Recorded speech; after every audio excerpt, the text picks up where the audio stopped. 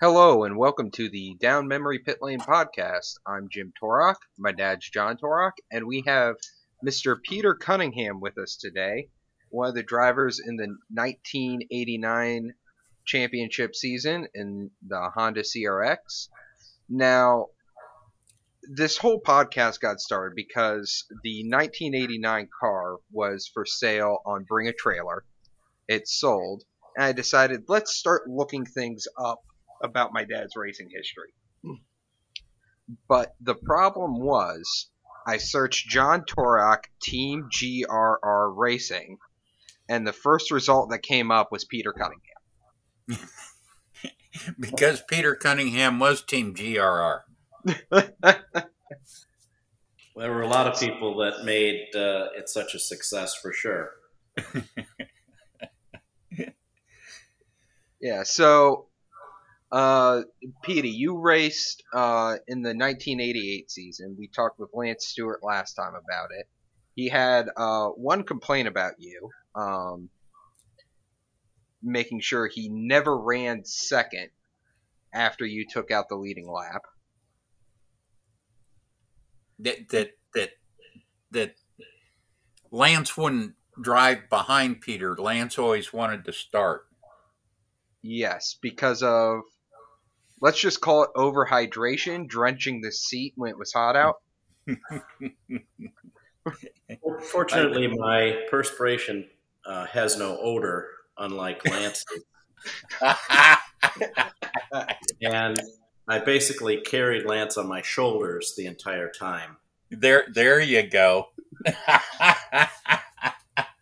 I can say that because Lance isn't here to defend himself.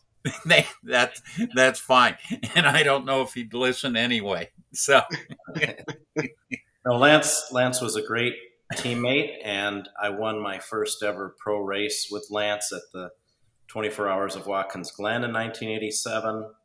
And then we got our first solo win together at Road America later that season. And then to be able to join John Torok's Team GRR for 1988, it was an honor. And Lance and I continued to be good friends and good teammates throughout that season. And we deserved to win the championship together.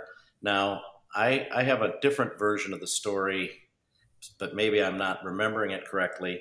I remember being at Mosport for the Corvette Challenge race and then flying into Mid-Ohio and for that escort endurance race. And so Stu Hayner, Andy Pilgrim, and I don't know if maybe Sean Hendricks was with us. By the time we got there, Lance had already wadded up the 42 car. So I got put in the 43 car and then we got the win with the 43 car there. And that's why Lance and I weren't equal in points that season. But apparently he had to miss another race after that or something, I guess, too. yeah, but thanks for reminding me because, you did fly in from Mosport. I remember that. And Lance started 42 and crashed early. And then, we slotted you into 43 and shuffled some things around. But I mean, it worked out. That's all that matters. You bet. So, but the 89 season, 89 was like a dream season. It was a storybook season for sure. Reading over the results, I can only say total domination.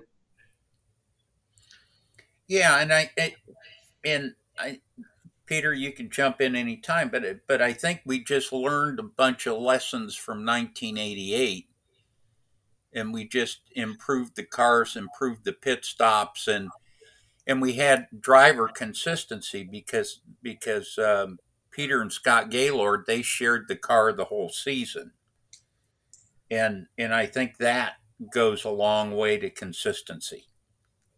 Right, and I think that the one upgrade on the car from the factory, correct me if I'm wrong, was in 88 we had rear drum brakes and in 89 we had four-wheel disc. I couldn't remember if that change was made in 89 or 90. I But would have thought that it was made in '89, but I'm pretty sure the '89 car had rear discs, so I don't know what to say about that. yeah, I don't remember, and I'd have to take a look at the car to see if it has disc brakes or drum brakes on it because I don't remember. Yeah. I remember that rear bearing failures. We tricked it up to where we just had the drum and everything bolted onto the wheel, and we took care of the rear bearings, that way, and it was like a center knockoff. Right. But I don't remember that. All I remember is we were pitted in front of the tower in '89 at Moseport, and We were in the back pits in '88. in '88 we were in the back pits. Okay, so maybe and it was like right at the pit entry too, prior to the Yes. garage starting. Yeah. So maybe that was the year that they did the documentary. Oh, the Honda document. Yeah. Right. Yeah, that could have been. Have you Well, seen? in '89 they were filming because I remember RJ Ron Trocchio, our jack guy and tire changer. He told the video guy. He says, "Now you stand back when we make a pit stop, because I swing this jack behind my back and I'll clean you out. Clean you out." Well, needless to say, that the video guy was too close. RJ came out of the pits when the car stopped, swung the jack around, and knocked the video guy on his ass. But yeah, those were the little things. But yeah, we came out of the box strong. I mean, at Sears Point, I think we finished 1-2 in B. They knew that we were serious for 1989. Yeah, I mean, we came out there. I mean, we weren't a fluke, and I mean, you and Scott. I mean, Scott was a good, consistent driver, and the one thing I could say about you, Peter, is your ice racing experience. You could put a junk car under you, and you would make the car look good. If you put a real good car under you, you just make it look that much better. You can drive anything, and feedback was good and stuff like that. And I pretty much set up the car the way you gave me input for, and then Scott could jump in and drive it. I mean, there was no problem there. I remember our friend Dix Erickson. Just a little background on Dix. He was the manager of special projects at American Honda, who was responsible for overseeing the CRX program from American Honda's point of view, specifically in the IMSA Firehawk series. He had maybe more to do with that series. But I remember Lance complaining at one point, I forget when, in 1987 or 88 or whenever it was, that how terrible the car was handling. And then Dix would get on the radio and explain to Lance that he's got a list of drivers that like to drive a CRX with a shit ton of understeer. So that would usually shut him up. But yeah, Dix was our Swedish uncle and was a big part of the experience and stories. Yeah, and a lot of the stories that maybe we won't talk about tonight. But yeah, the '89 season was it was a dream season. I mean, we put together, you and Scott in the 42 car. And I think we started the season with Ed Connor and Tim Evans in the 43 car. And then Ed moved on, and I forget who else we slotted in the 43 car. Mark Mitchell, maybe? Mark drove with us in 88. Okay, maybe Tony Swan? Swan drove with us in 88. I'm trying to go down through the results here. In the 43 car. Because I know in Mossport it was you, Scott, and Tim Evans in the winning car. And then it was Ron Lozon, Chet Phillip, and Ron Cortez, I believe. Okay. What I see in the 1989 season was that it was Scott and I the whole year, but at the 12 Hours of Mid-Ohio on July 17th, Ed Connor shared the car with Scott and I. And then at the Mossport 24 Hour on August 13th, Tim Evans shared the car with Scott. Right. Right. Yeah, I remember that. And it looks like we won the first 6 races, and then we finished second at the last 2 races, probably because we felt sorry for the other guys. No, I'm just kidding. No, actually, I think the other guys started handling better in a straight line towards the end of the season. Well,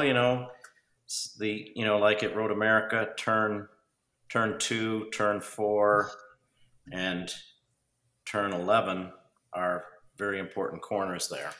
Right. Yeah. Lead you onto those straightaways. Or non-corners. Yeah, non-corners, that's for sure.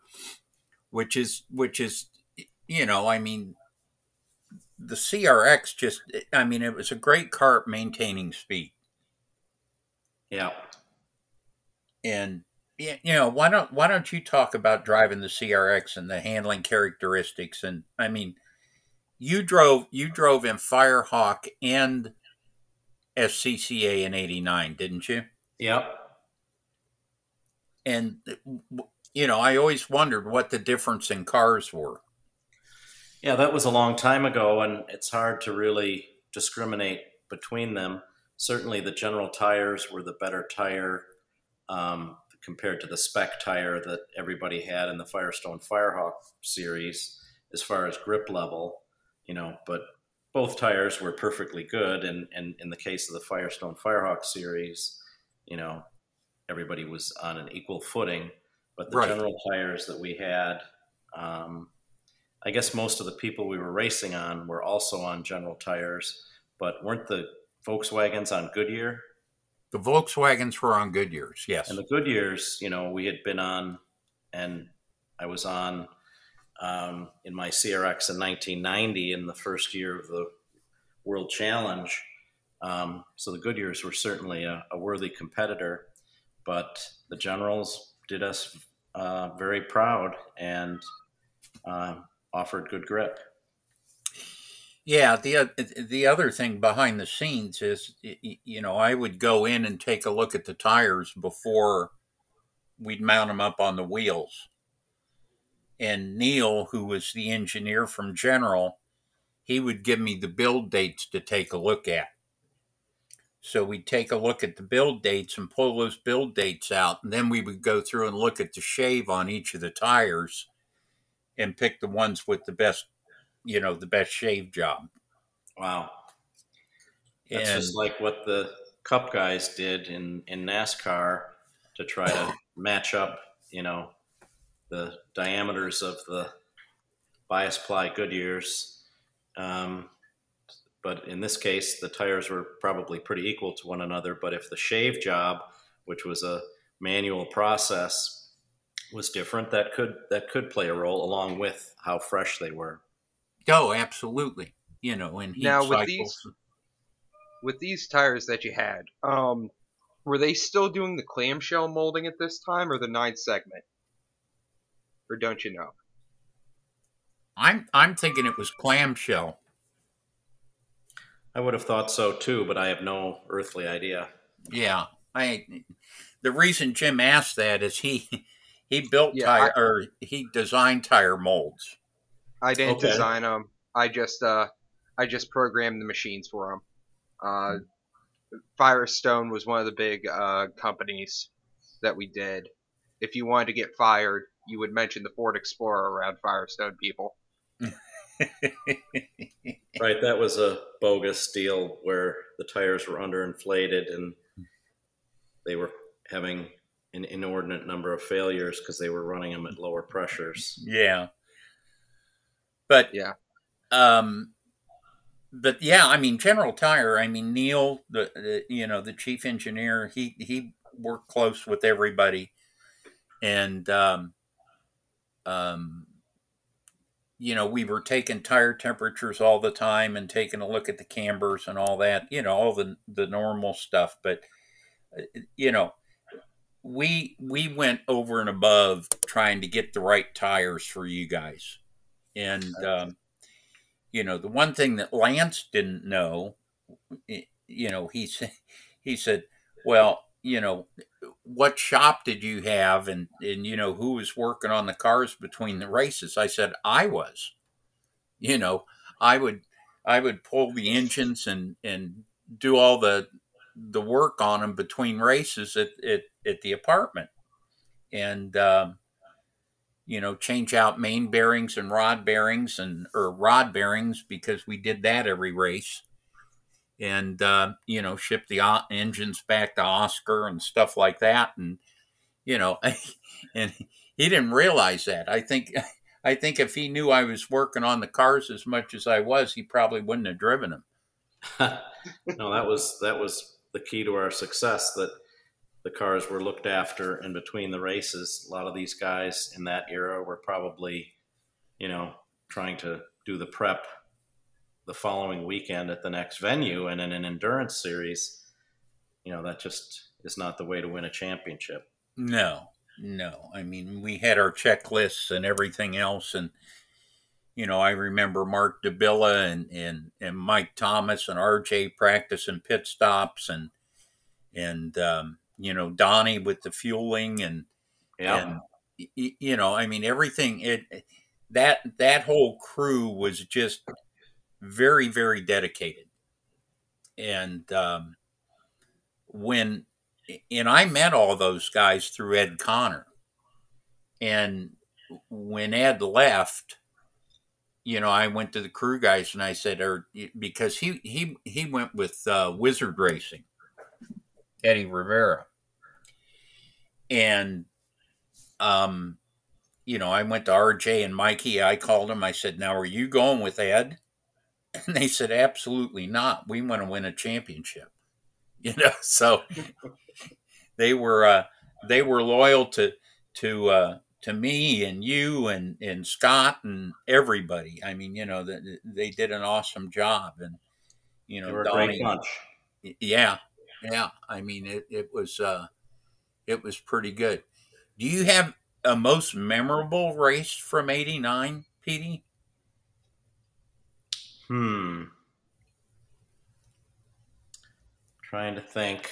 I don't know that there's any particular one that stood out, but I just remember, how great it was to just show up and have a weapon that was worthy. And Scott and I were good friends and good teammates, and it was a different dynamic compared to Lance and me. But and I don't know I haven't heard from Scott in the last several years, whereas I stay in touch with Lance. But I know that Scott's son was racing at one point and all that. But no, we were good teammates and we had good communication, and there was nothing that really was that dramatic throughout the year because we just went out and turned in the laps and came around and got the checkered flag. Yeah, well, and that maybe that's why '89 was so pleasurable. I mean, I just remember Boris said pulling jokes on you all the time. Was he out of prison at that point? I think he was on the Huber Law during that era. Yeah, yeah. I remember Moseport. He put some black negligee in the back of the 42 car and had it hanging out the back. Yeah, I guess I remember that. And I get a call from Charlie, said Charlie Curnott, assistant no, manager. No? no, what wasn't Charlie Earwood the chief steward? Oh, Charlie Earwood. Yeah, Charlie Yeah. Earwood. So Charlie sent, pick control down, said, you've got to bring the 42 car in. This was during a practice, of course, because there is a piece of women's lingerie flapping from the back of your car. That adds 5 horsepower. And that's some of Boris's annex, trying to get back at Petey. But Yep. Boris is still one of my best friends, and I talk to him once a week. I don't see him very often because he's in Southern California and I'm in Milwaukee, Wisconsin. But we stay in touch, and yeah, he was always a troublemaker ever since I met him in 1988. So he's always trying to stir up the pot. Yeah, he and the SEMO boys, and then Mitch Payton, and they were quite the crew, that's for sure. We sure had fun though, didn't we? Yeah, I mean, racing was fun. I mean, when you do well, it's fun also. I mean, but more fun when you win. Yeah, it's always more fun when you win. But we were always, first to the track and the last to leave. And the guys never complained. I mean, we wanted to make a point that we're there to win, and we were always there before everybody else, and swung the trailer doors open, and Bobby Souza was running the Honda parts thing out of our semi. Yeah. And so he would be there early, and start doling out parts to the teams and stuff like that. And Bob Souza, the Flying Hawaiian. That's right. Number 36. He was the best. I think he passed away probably 5 or 10 years ago. Oh, did he? What a great guy! What great memories of him throughout the years. He was a special guy. Yeah, he took good care of us with the parts. Oh yeah, absolutely. And then Hipshin, who was back at Honda, he was one of Charlie's engineers, or Yep, Dave Hipshin. Yeah, I've seen him a number of times over the years because he was from Wisconsin, so he would come back and check in and stop at the shop. Oh, nice. At the Real Time Racing shop. So I've stayed in touch with him. And Gary Gullstrand, he probably wasn't on. He was part of Special Projects, but I've seen him at American Honda, in a different position than he was when he was at Special Rejects, as it was sometimes called. Yeah. So did Charlie Curnott retire, or? I'm sure that he did. I haven't heard from Charlie in forever. And of course, Dix Erickson passed away. Right. I don't know how many years ago. Was it 15 years ago? Oh, at least. Maybe 20 years ago. Yeah. That was very sad. I feel bad that I lost touch with Dix in those late years. But yeah, he probably died around 2000, give or take, 2 years. Yeah. Yeah. And then Ann Palmer, she did all the PR stuff, not PR, but the advertising stuff. And they did a great job for us. I mean, those cars were plastered all over Honda stuff. Yep. And I still am in touch with Ann. I'm friends with her on Facebook, and I, would see her at Honda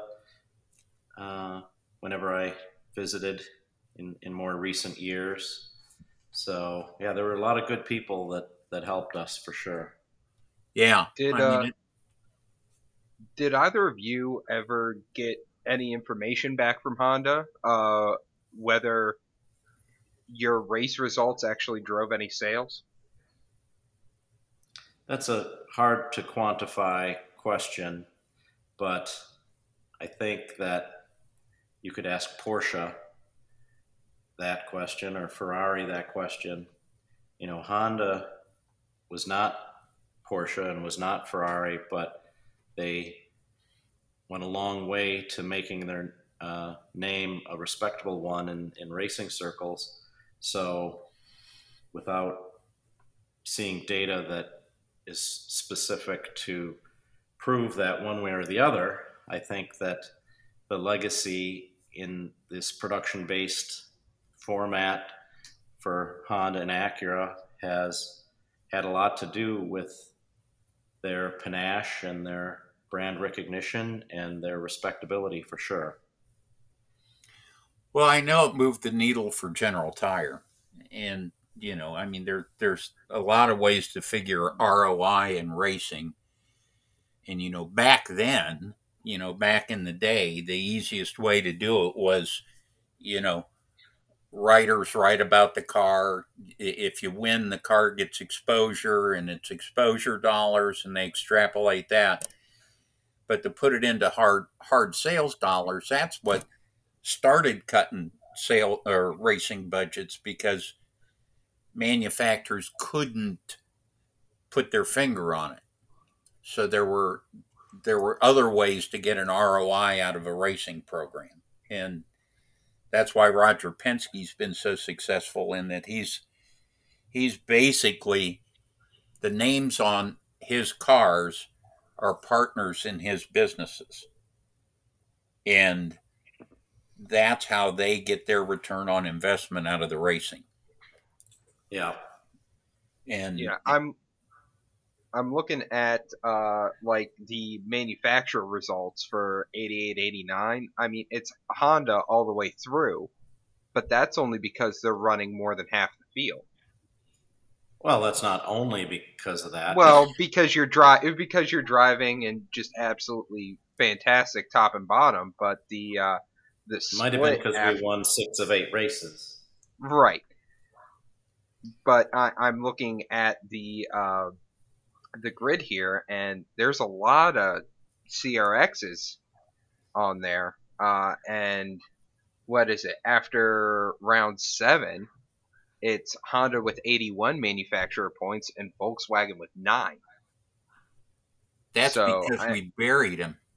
You know, the VWs just couldn't. We did our job. I mean, that's what we came out to do. And in 88, we won 5 of 8 races, finishing second at 2 others, and then 8th at a third. So right. So yeah, there were other Hondas out there that may have scored manufacturer points if we didn't have a good weekend, but these were, these manufacturers' championships were specifically because Team GRR was there. And Honda wanted, that's Honda didn't care. I mean, on the surface, they didn't care what Honda won the race as long as it was a Honda. Right. They had to, walk a fine line there to not show favoritism. But it was a little bit hard when Team JR was the dominant factor.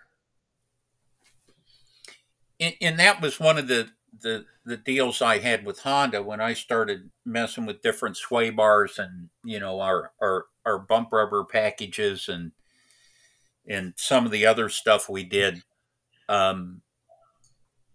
Charlie and Dick said, you can, whatever you do, you have for one race, but then everybody else is going to know about it because they're going to go tell everybody else, because their whole thing was, we need to have all these Hondas competitive. Right. So and this is, but it goes back to one thing. I mean, we didn't have data acquisition then. You were my data acquisition. Scott Gaylord was. Tim Evans was. Ron Lozon was. I mean, that was the feedback. I mean, you take tire temperatures, but that really doesn't mean anything when the most important corner on the track is, the first or second corner, and you're taking tire temperatures after 13 corners. And Right. Right. and so I depended a lot on the driver's input, and I in some ways I'd like to see that happen again, where there's no data acquisition, there's none of the fancy stuff on the cars, and go back to giving the crew chiefs and the drivers, make them communicate instead of having a bunch of engineers. Now, Petey, you may disagree with me on that, because it makes racing easier, I believe, because you've got more data. Yeah, but keep in mind that at the front of every train crash is an engineer. Yeah. That's a good one. You can use that one, John. Yeah. You can take that data and you can extrapolate it any way you want. No, the engineers, in the later years were a big part of the program, and of course we appreciate the engineers, but I'm just teasing. But yeah, we were more seat of the pants and just, putting our best foot forward to try to get the car as good as it could be prior to the start of the race, with the limited things that we were even allowed to do. But then once the race started, we had to, carry that car around the corner no matter what it was doing. Right. And we could make minimal changes in the pits and in the amount of time for a stop, but not a lot. And that's, like when it would rain, we'd yank bump rubbers out, or we'd unhook a sway bar or something like that, Right. just in just simple things to give you guys a hands up. But, I mean, I feel, because of your ice racing experience, that the seat of the pants was developed on the ice. Or do you think it was developed in the autocross? Well, I think that it was all of the above. I didn't know what the hell I was doing. I was just out there doing it, and it was just a seat of the pants thing that, in the beginning was raw talent, but over the years of, trying to come back with more than just the steering wheel in your hand, was fine-tuned to, stay within the limits of what the car could do on a given day and, maximize the lap times. That's one thing I have to say. You never brought me back a dented car. I wasn't going fast enough. Because Dick's always said, he wants us to go just slow enough to win.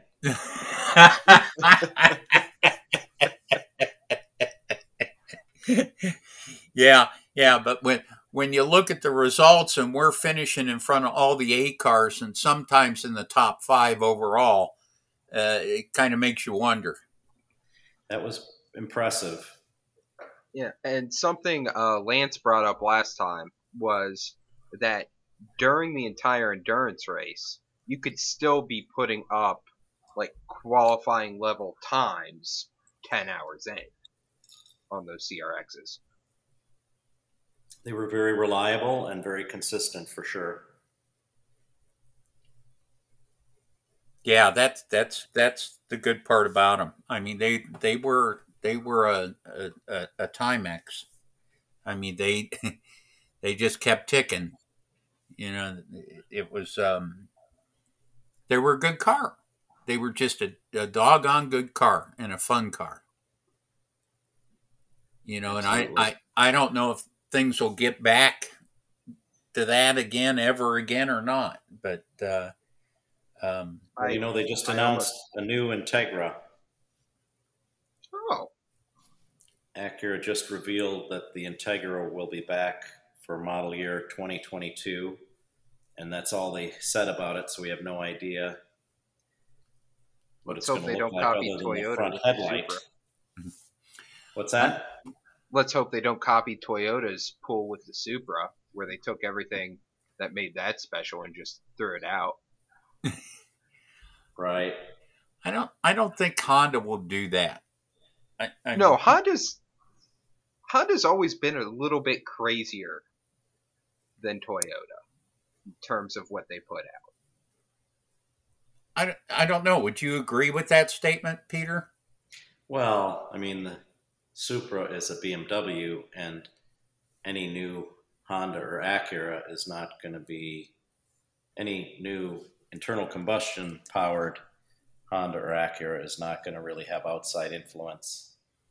If it's electric, then that's another story. Yeah. But this new Integra is a complete unknown on what it's going to be, but I'm happy to see that nameplate back because the Integra was such a great car in all of its iterations. Oh yeah. I mean, you won how many championships with that car? Yes. Yes. Like Yes, as many. yes. Our team won 5 of the 6 years Yeah. from 97 to 2002.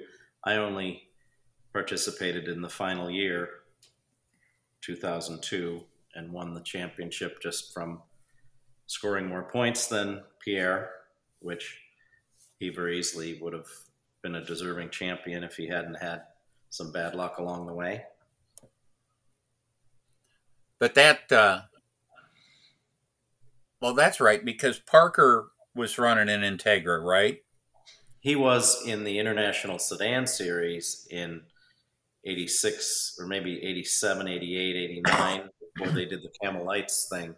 Right, That was him the and Doug. first generation. And then the second generation Integra, we won the Rally Championship in 1993 with the GSR model. But then the third generation Integra came out in 97, and it just dominated the touring car ranks from there. Yeah. Yeah. So you 88 was a dream season. I mean, we dominated everything. I mean, Oscar built great motors. We had, good pit stops. You and Scott were, and I don't know why you and Scott didn't share the drivers' championship. We did. Oh, did you? Yeah. Yeah, we were co-champions in 1989. You said 88, you meant 89. 89, yeah. Yeah, they were at the end. Let me just scroll down to the bottom here. Yeah, Pete and Scott were co-champions, and then Danielle Villu, or VU. however you pronounce VU, Yeah. and Tim Evans shared third. Okay, yeah. Okay, there. And Ed Connor was down at ninth. Right. Well, Ed had left us, and like I said, he went with Wizard Racing. But Good old Eddie Rivera. yeah, Eddie Rivera, and Daniel, he drove with the Jackson Young bunch. Right, so that was a different team. It just was a coincidence that he and Tim Evans had the same number of points. Right. Because he got those in the last 2 races because he was the one that beat us at the last 2 races. Right. So that's what put him ahead of Tim. So, but see, Ron Lazan, and I was looking down through the results, Tim Evans and Ron Lazan ran with us the rest of the season in the 43 car. Ron Lazan is a great man. Yeah. And I just saw Tim Evans at the vintage races, I think, in 2020 at Road America. Really? Hadn't seen him in forever, and there he was. Nice. I'll be darned. Was he driving? Yeah. No, I think he was acting as a steward or some kind of a official for the weekend. Yeah, because he was, we had quite the height differences with with Ron and Tim in the 43 car. I mean, you and Scott were pretty much the same height, but Tim was a monster. I mean, he folded himself in that car and just drove it.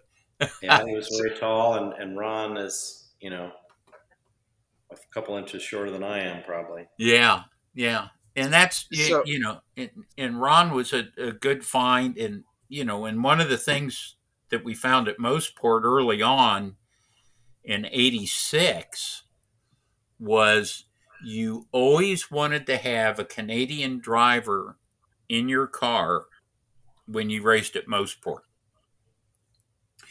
because if you went off at a corner and you didn't have a Canadian driver in your car, the corner workers and the tow trucks would be real slow.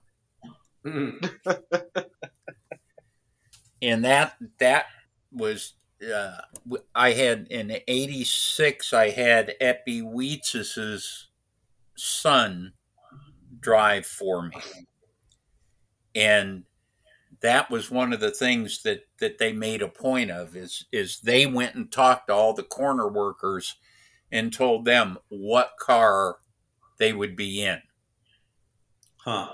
And a blue flag would come out at an appropriate time, or there was always something. But you always wanted a Canadian in your car when you did Mossport. But Ron jumped in at the 24-hour, and I mean, he stayed with us after that. So yeah, that was great. He did a great job there, and the following year, 1990, Ron Lazan and I teamed up with Randy Popst to win the 24 Hours of Mossport for the third year in a row. Nice. That was a Team Honda entry that year, the Dix Erickson thing. But that was certainly a highlight of the year. One of the handful of races we won that year, but finished second in the championship to Tommy Archer that year. Yeah. Tommy or Bobby.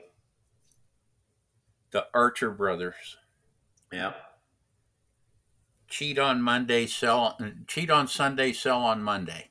So I'll never forget the truck race, the Detroit truck race, and we're in impound, and they got bounced out, and Tommy said, "Hey, all the pictures will show up in the newspaper tomorrow of us holding the champagne and spraying it, and the Jeep in the winner's circle, and who cares about anything else?" Should we save the 1990 season for a future podcast? I don't. That's kind of the idea behind this, but we can I can always split and cut things out. But before we go on, if we decide to go on that, I have one question for you, Petey. I asked Lance this last time. Now, how do you feel about these basic commuter car, the CRX, now becoming what's essentially a desirable classic car these days? Well, I know a little bit about that. It's interesting that these older Hondas, whether it's something as desirable as a CRX SI first gen or second gen, or whether it's a Honda Accord automatic from days gone by, that the values of those cars seems to be appreciating in the last, say, 5 years. We've got a one-owner 1990 CRX SI with 10,500 miles on it that is just stupid how minty fresh it is, and you just can't find those cars. They're every old CRX that you're going to find, with very few exceptions, is going to have 150 or 200,000 miles on it. It's going to have rust in the quarter panels or the other places where they would rust.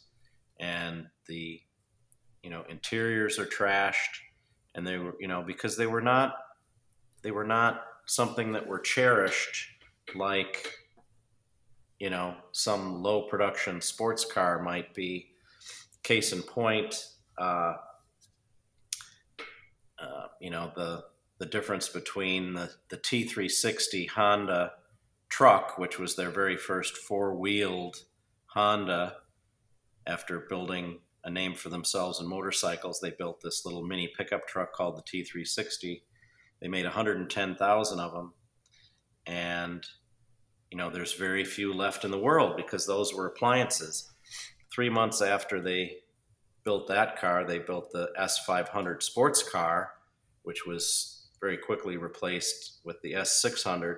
And those numbers of production are, maybe 15% of what the production of the little pickup truck was from the same era.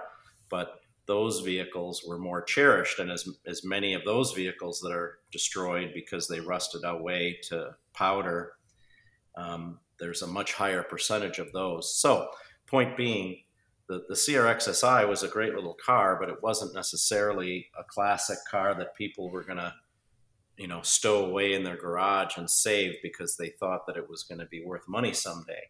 So that makes these rare examples that are unused, that much more valuable. Yeah, I saw, and correct me if I'm wrong, but I saw one on Bring a Trailer that brought 30,000.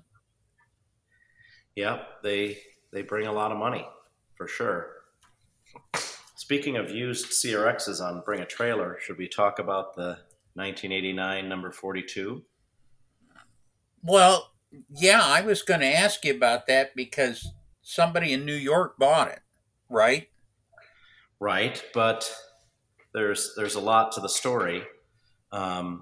Starting out at the July vintage races in 2020, Danny Stewart, who I just met that weekend, was running an Exmark Hine Firehawk 4th Gen Prelude. In passing, he mentioned that he had this John Torok's Team GRR 1989 number 42 CRX SI and asked me if I was interested in purchasing it. And I immediately dismissed it and said, no, that's not a real-time racing car. So I didn't really want to open up that Pandora's box, right, to start buying non-real-time racing cars because, I had my hands full just trying to preserve your heritage, absolutely. Our team's heritage that started before I drove for you, but really got going, a few years after I drove for you. But so that was that. He asked me if I was interested. I said no. And then the next thing a few months ago, there it was on Bring a Trailer. So I remember seeing it and I'm like, oh, wow, this is great. But I posted on there, I bid $4,200, which I often do. I tend to bid $4,200 on cars that I know will sell for more than $4,200. I bid $42,000 on other Hondas that I know will go for more than $42,000 just to kind of put my footprint there. And I explained that I was not interested in this car because it's not a real-time racing car, and but it should be a good car for someone. Best of luck to the bidders. So that was that, and then I was talking to my friend Anthony Serra, who I was reacquainted with years before because I happened to buy a 3rd Gen Honda Prelude SI 4-wheel steer off of Bring a Trailer for all the money because it was still in the wrapper, one owner, 9,700 miles, original tires. Just wow. Another one of these stupid, unused cars. And I was the winning bidder on that. And then it turns out it was Anthony Serra. Well, Anthony Serra is someone who I knew from the past. He drove a real-time racing TSX at a one-off experience at Lime Rock, I think in 2008 or something, before that. In the meantime, then he and I stayed in touch and would talk about, old Hondas and old BMWs and the cars he was selling on Bring a Trailer as one of the most active Bring a Trailer sellers. And so we got to talking about the CRX, and he said that he was going to buy it. And I'm like, okay. So that's when I think it was the day that the auction was going to close. I called you, John. You're right. And we talked about it and got the lowdown, and I reported back to Anthony and I said, yeah, it's the real deal. This is the 42 car from 1989. It has the window sticker. It's got, the heritage. And so he's like, well, I'm going to buy it. And I'm like, okay, that's good. And then we got to talking about it more. And when it came right down to it, he was the winning bidder. But then he basically laid a guilt trip on me and said that I should buy that car. and because, it was the car that I won the championship in, but that I should let him drive it. Oh, okay. So one way or the other, it ended up getting delivered here to Milwaukee, Wisconsin, and is currently about 100 feet from me. And it was just surreal to see this thing get unloaded off the truck. And I, in fact, then immediately, while the transporter driver was still buttoning up his truck, I immediately hopped into it for the first time in 34 years or 30 some. And it was just unbelievable. It's just like, oh yeah, I remember this car. Yeah. How many hours did I spend in that car? Yeah. So I drove it up and down the street, and it sounded great and it performed great, just up and down the street. So right. Whatever. So we haven't really done anything to it since, but Anthony Serra wants to come and drive it at an event in the future, and I'm going to let him. But in the meantime, I think that I'm going to keep it as part of my own collection, which has kind of taken some twists and turns recently. But it'll be the 9th race car in our race car collection. Granted, it's the only non-real-time racing car, but it's the oldest car, not including the Chris Bovis 1988 number 42 car that he owns, formerly of Milwaukee and presumably somewhere in the Midwest still. But this 1989 CRX SI is the oldest championship-winning car that I'm aware of, because the rally car got destroyed in its first outing after we gave it to the Ohio guys.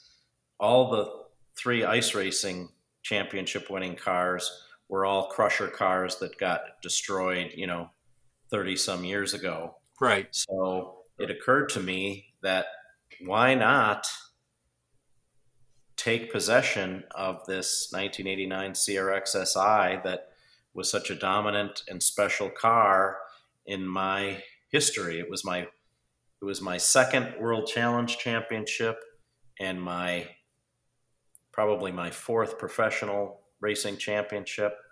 So I'm excited that I get to look at it every day when I get to work.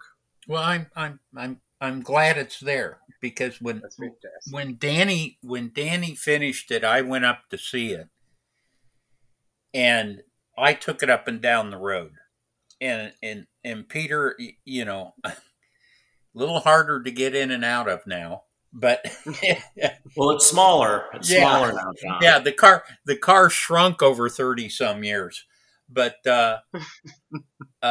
the throttle response, and just the shifter and the tonality of the engine. Yeah. It was like home. I popped open the hood and remembered all the little things, and he didn't put the light brackets back on for the 24-hour races, and there was an I think he antenna. did a really good restoration. I don't know what it looked like when he got it, but there's very little that I would need to do to make it 100%. It's really nice. Well, the only thing that was pointed out on Bring a Trailer was that it had a 1990 bumper on it. Okay. That it didn't have a 1989 bumper because it had the fog light insets on it, and the 89 car didn't have those fog light insets. Oh, that's a pretty interesting detail that someone noticed. Yeah, well, you know the fanatics that are out there, and Danny said that there's an 89 bumper that was in all the spares. Right. I do have an extra bumper. I guess I didn't do a A/B comparison to see if it was And then part number, but that's great. And then I looked back at old pictures, and sure enough, Yeah. There's a difference.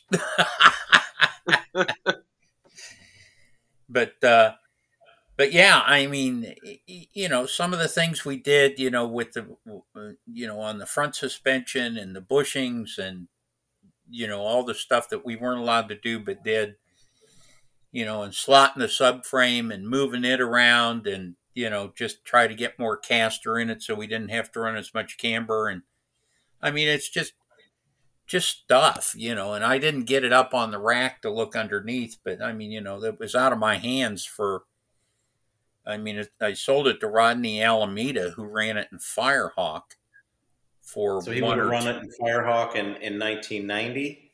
Yeah. And then what happened to it? Well, he ran it in 90 and 91, I think. And then it went to New England. And that's where Danny found it. Do we know its crash history? I do not know its crash history. Did we ever crash it in 1989 in the Escort series? No. That car was no, the 42 car from 1988. That's a different story.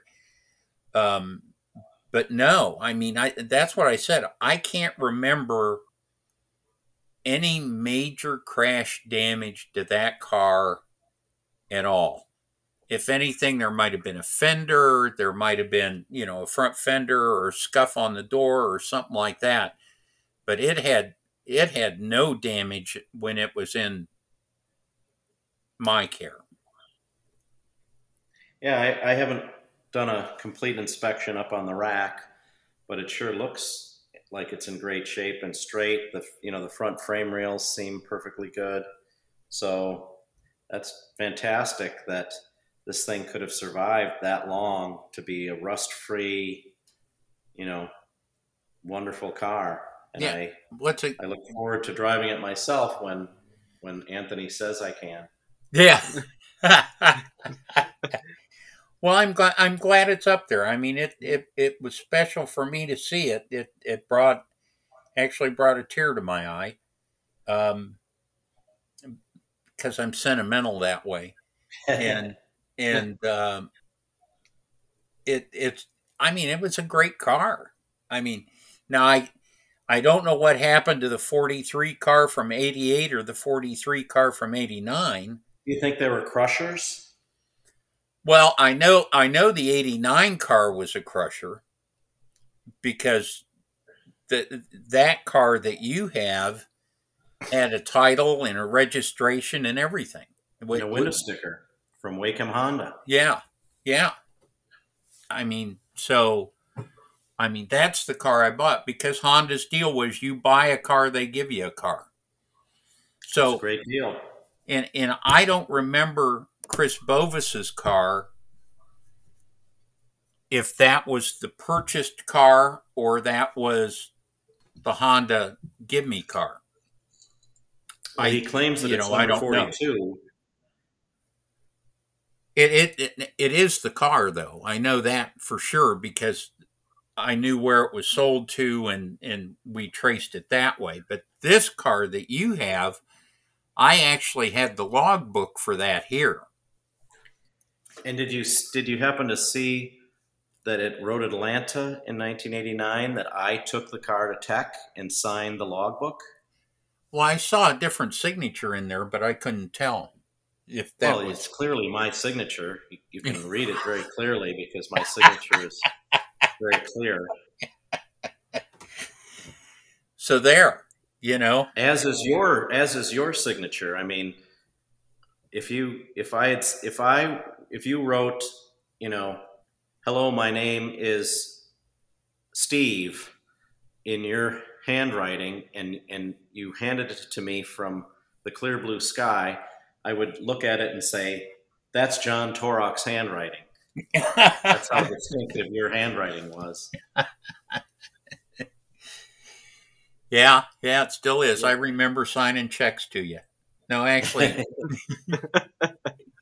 but those were kind of shaky, though. Your name it's like you were jiggling the pen a lot. Yeah, those were pleasurable. Oh, he was hoping that the bank would see this doesn't match up. No, John always paid his bills too. That's something that not everybody in racing can say. John always took care of everybody and paid all of his obligations. Yeah, that's the one thing you can't do if you want to make a living out of it is make enemies. And right. And I mean, it paid off. I mean, and we went on and and we swapped to that truck series in '90, but we did okay with that too. Yeah, not too bad. I think we'll try for the truck series at another time. I got to do some digging on that. Make sure I can find results and stuff like that. I think I know where to find them. I think I can send you a scan of the Sports Car Magazine year in review. I would greatly appreciate that.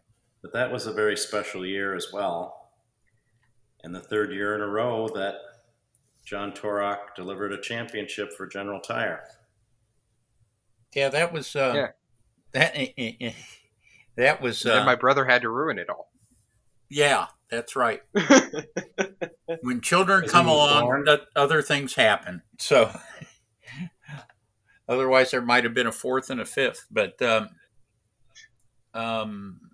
yeah, I mean that your championship truck I sold to Wiley Timbrook in Colorado. Wow. So I don't know what Wiley did with it after that. And then we'll have to dig it up. And then the 43 truck, Warren Mosler still has. Okay. So, but the 42 truck, I know I sold to Wiley because he picked it up and he was going to run some, I don't know if he was going to run an oval track series with it out there or he was going to road race it or what he was going to do. Because wasn't he one of Wallen's drivers? Seems like he was, or at least he drove a Mitsubishi. Yeah. But I remember that name for sure. And Chet Phillips, speaking of Chet Phillip, what an awesome dude that guy is. Yeah. Yeah, I mean he built two good trucks and then we worked on them from there. I mean, so we'll have to talk about that in our next episode. Yeah. So but anyway,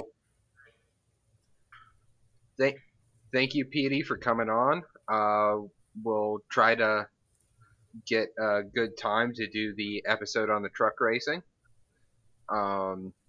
Thanks, Dad, once again for going and telling your stories. Any final words before we sign off? Yeah, Petey, why don't you think about bringing the CRX down to Daytona in October?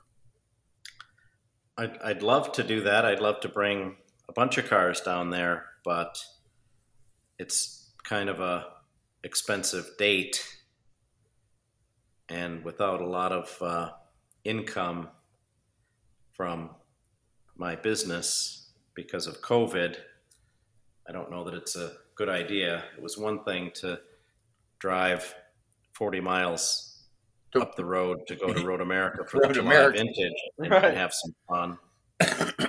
Well, talk to the guy that wants to drive it and see if he wants to have it there. Okay. Because I mean, there's actually going to be a Firehawk Escort reunion. That's great. I am excited to know about it. And if I can't bring cars, I'd like to at least come and see it for myself. Yeah, and then Lance is going to come up. I'm going to go over. Danny put me on his pit crew. And he just sent me pictures today. He has one of Vardy's RS Challenge Chargers. Wow. And he's getting that ready. So yeah, there's a lot of those, the Firehawk Escort cars that are becoming more and more desirable, and now that HSR has made a class for them, it's going to be interesting to see how many come out of the woodwork. That's great. Yeah, I think it's a great idea, and I'm all for it. And I would like to participate, but I just don't know that we'll have cars there. Yeah, well, I mean, you'll be down. That'll be good. We could sit around and lie to each other. Talk about the old days. Yeah, bench race. That sounds like a lot of fun. Yeah, that's like I used to tell the story. I knew Tom Klein before he was TC. So I knew Peter Cunningham before he was Petey, you know. So I was PD before 1988. Yeah, okay. So well, okay, my friend. It was great hearing from you. It was awesome to be with you both and fun to talk about the 1989 season, and we'll look forward to the next installment. Okay. All righty. Take care. Bye. Yep. Bye.